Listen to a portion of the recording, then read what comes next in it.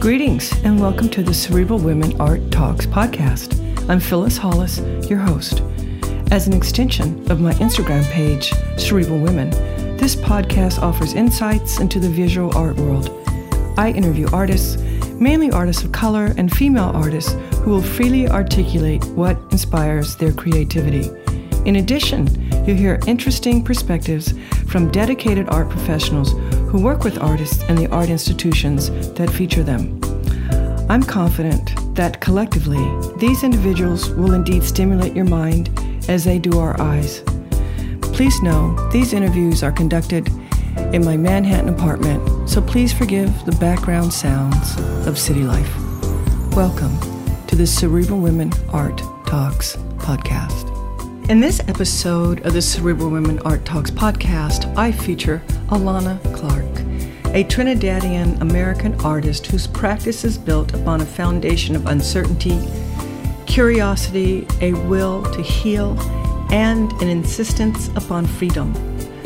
Fluently moving through photography, sculptural and text-based works, video and performance, her research-based practice incorporates socio-political and art historical text to contend with ideas of Blackness, the binding nature of bodily signification, and of the possibility to create non-totalizing, identifying structures. She received her BFA in photography from New Jersey City University and an MFA in interdisciplinary practice from MICA's Mount Royal School of Art. She is also an assistant professor at Wayne State University in Detroit. Alana has been in several residency programs, and she has received several grants. Her work has been screened and performed in New York and France and Germany, and was featured in the Bauhaus Centennial Edition, Bauhaus Now, Is Modernity an Attitude? She recently completed a 2021 Next Haven Fellowship, a mentorship program co-founded by artist Titus Kapar. Alana is represented by Gallery Thomas Zander in Cologne and Kavi Gupta Gallery in Chicago. Thank you so much for tuning in to the Cerebral Women Art Talks podcast, and enjoy this episode featuring Alana Clark. Alana, I am delighted to feature you on my Cerebral Women Art Talks podcast. Welcome. Hi, thank you for having me. Without delay, let's dive in. When did you discover your artistic passion? Yeah, so it was, I'd say, really late in life. It wasn't until I was a senior in high school trying to figure out what I wanted to do with my life, which I had some vague ideas. Maybe I'll be a doctor. And so I actually went to a vocational high school to pursue that. And then I realized that I'm really terrible at math and science, chemistry, physics, all of it. So I really had to figure out a different path. And so I, knew that I guess I go to college right after high school, that is the next thing that I should do. But I was, the first person in my family to even go to college. So no one, including myself, had any idea kind of what that really meant or how to even apply or pay for it. But I collected a ton of just catalogs from schools. And as I was looking through them, I just found myself continually interested in like the arts program. And I couldn't draw, I couldn't paint, but I saw that like several schools had photography. And so I kind of thought to myself, okay, well, I know what a camera is. I think that this could be something that could be of interest to me. And so I really feel it was just kind of this serendipitous and by accident choice that I made. And so I started undergrad at a community college that's part of the like CUNY system, Queensborough College, and signed up for like darkroom photography classes. And I was completely out of my element. I had never even used a 35 millimeter film camera that wasn't a disposable camera. So it was actually a really like jarring and terrifying process. And I kind of instantly questioned why I was doing this. But it was kind of going through the process of like developing that roll of film and then working in the dark room and coming out of the dark room. And it was really kind of an interesting metaphor for like a birth or a rebirth, where I was, coming out of this dark space with this dripping wet print. And for the very first time, I made something. And that feeling was so absolutely incredible. And I think that I've just been chasing that feeling ever since that moment, all of those many years ago. And I think it was from that experience and the realization that I could be an author of something, and kind of I think subconsciously at first understanding that there was some power in that.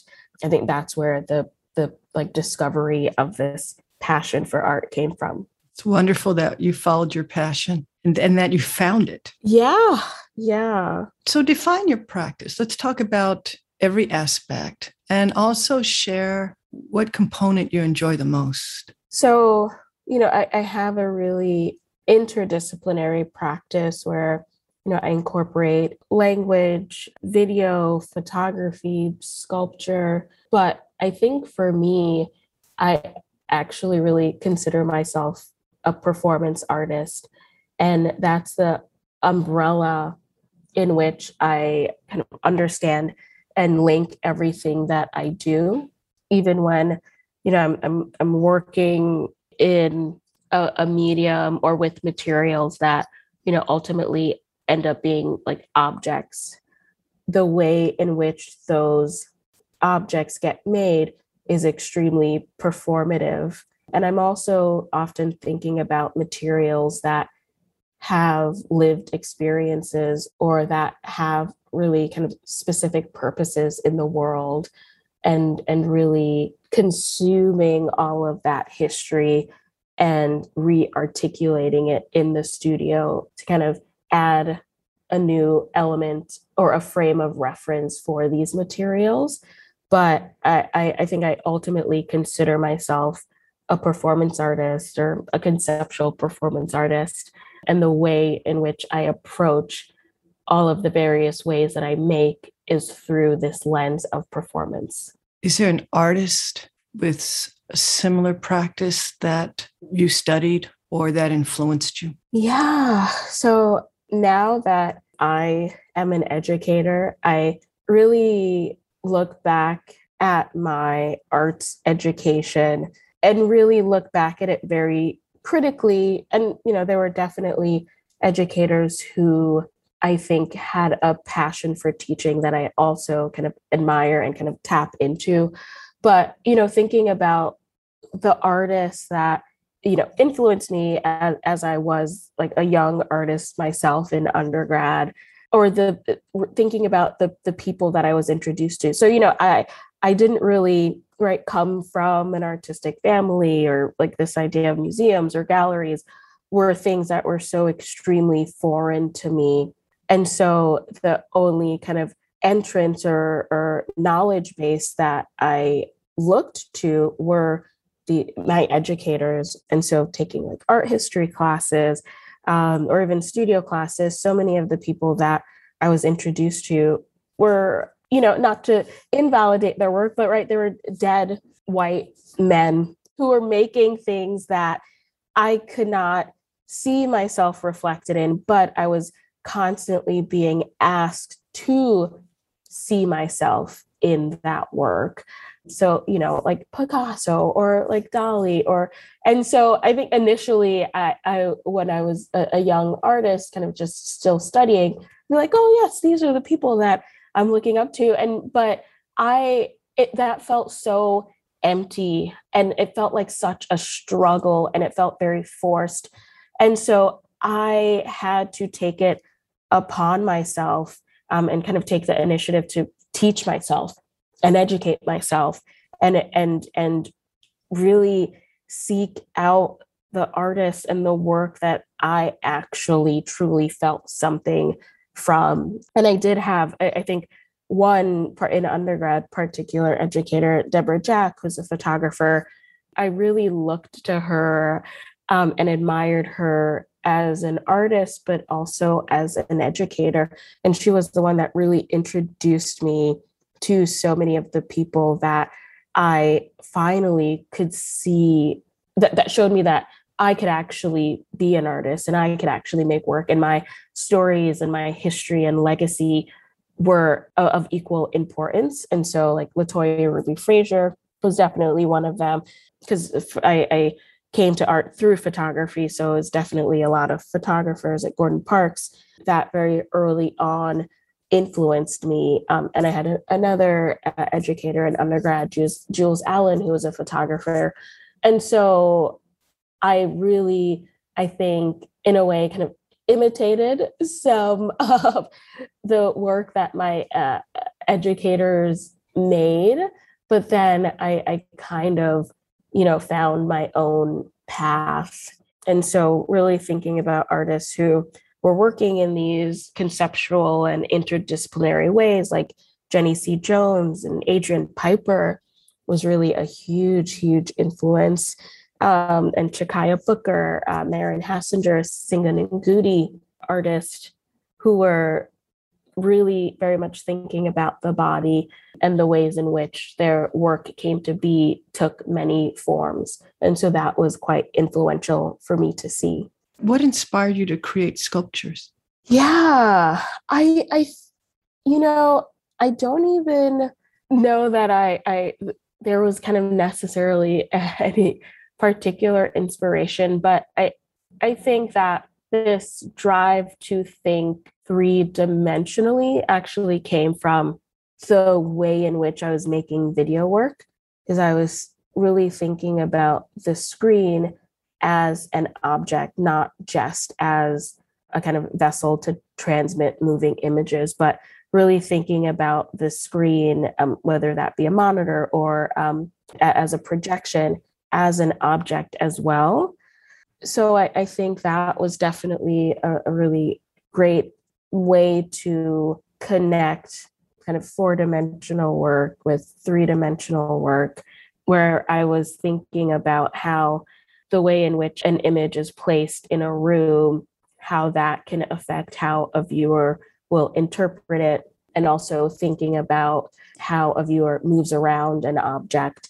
So it was, I think, through video that I initially started to think about space and kind of sculpture in my work, but also through performance. So like live performances, because when I make live performance work, I am very often thinking about breaking down this artificial barrier between the like active agent performer and the inactive agent, the audience. Like I often really blur those lines, and the performance is often integrated into the space in which the audience is.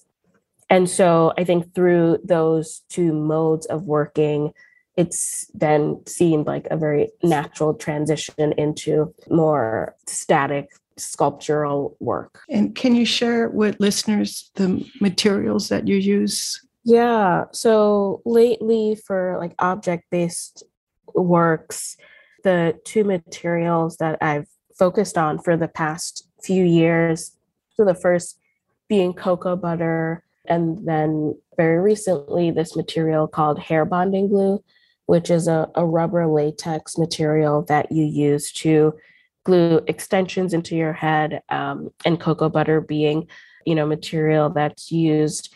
It's kind of an all-purpose material to, moisturize the skin, use it in your hair. It's, of course, the material that is used to, in chocolate, right? So you can eat it. But both materials being ones in which I have a really personal and intimate relationship with, and materials that were just in my household, and materials that have to do with the body and caring for and presenting the body to the world. What does your studio look like? So I moved actually into a new studio in September, which kind of corresponded with my move to Detroit to take a teaching job. And so I moved into this studio, and it's actually the most luxurious studio I have ever had. So I have very high ceilings, a ton of space, which then means I can really spread out and kind of have just different sections for where the different aspects of my work can be brought to fruition. So there's, a section that kind of has to stay clean, which is where like my photography is, or, books are. And then there is the kind of section that I can get extremely messy in, which I do get very, very messy, and luckily have a wonderful studio assistant, Kara, who is a graduate student at Wayne State. So she helps keep keep me organized and on top of things, because it gets very crazy and very messy in here. I can imagine, with the materials, especially. Yeah. Do you listen to music while you're working? Oh, yes, all the time. And that's actually, I think, because also I'm recently, in the past 2 years, on Instagram, I I got just sucked into it. But I actually use it as a space to archive and catalog and document all of the performative aspects of my work. And so again, thinking about these objects that I'm making as performance, and them being inextricably linked to the actions that are performed upon the materials.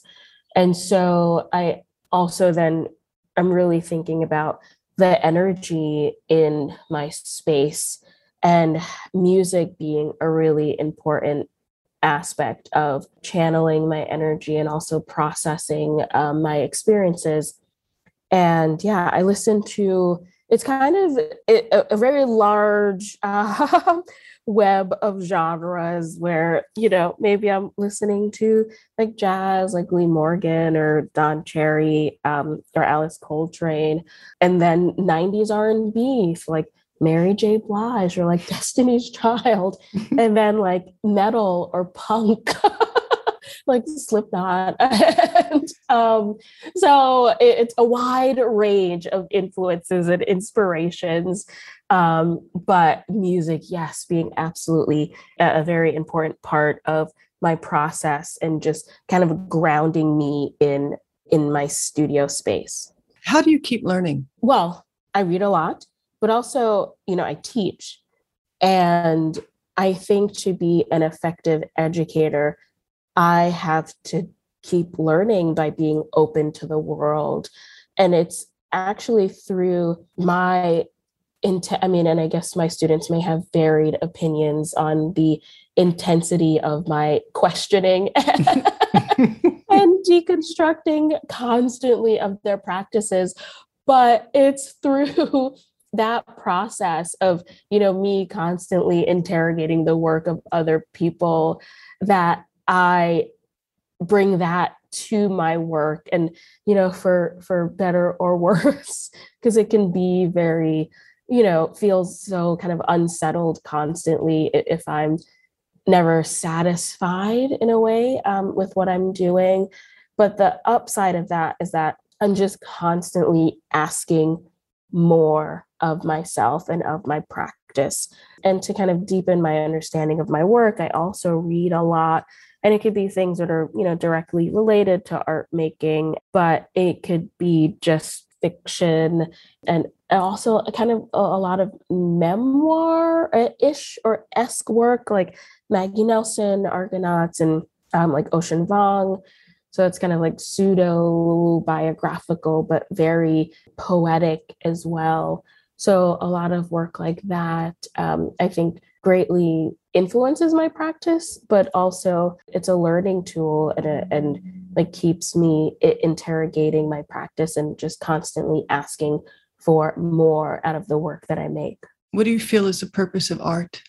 So for me, my art has just changed me so deeply.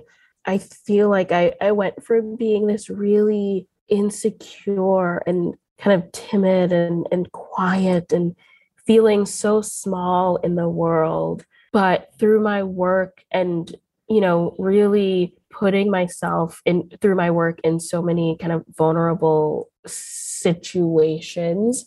So, especially with making performance work and making myself the subject of the work that's so extremely vulnerable. And so, the making of my work has empowered me and made me a stronger human being.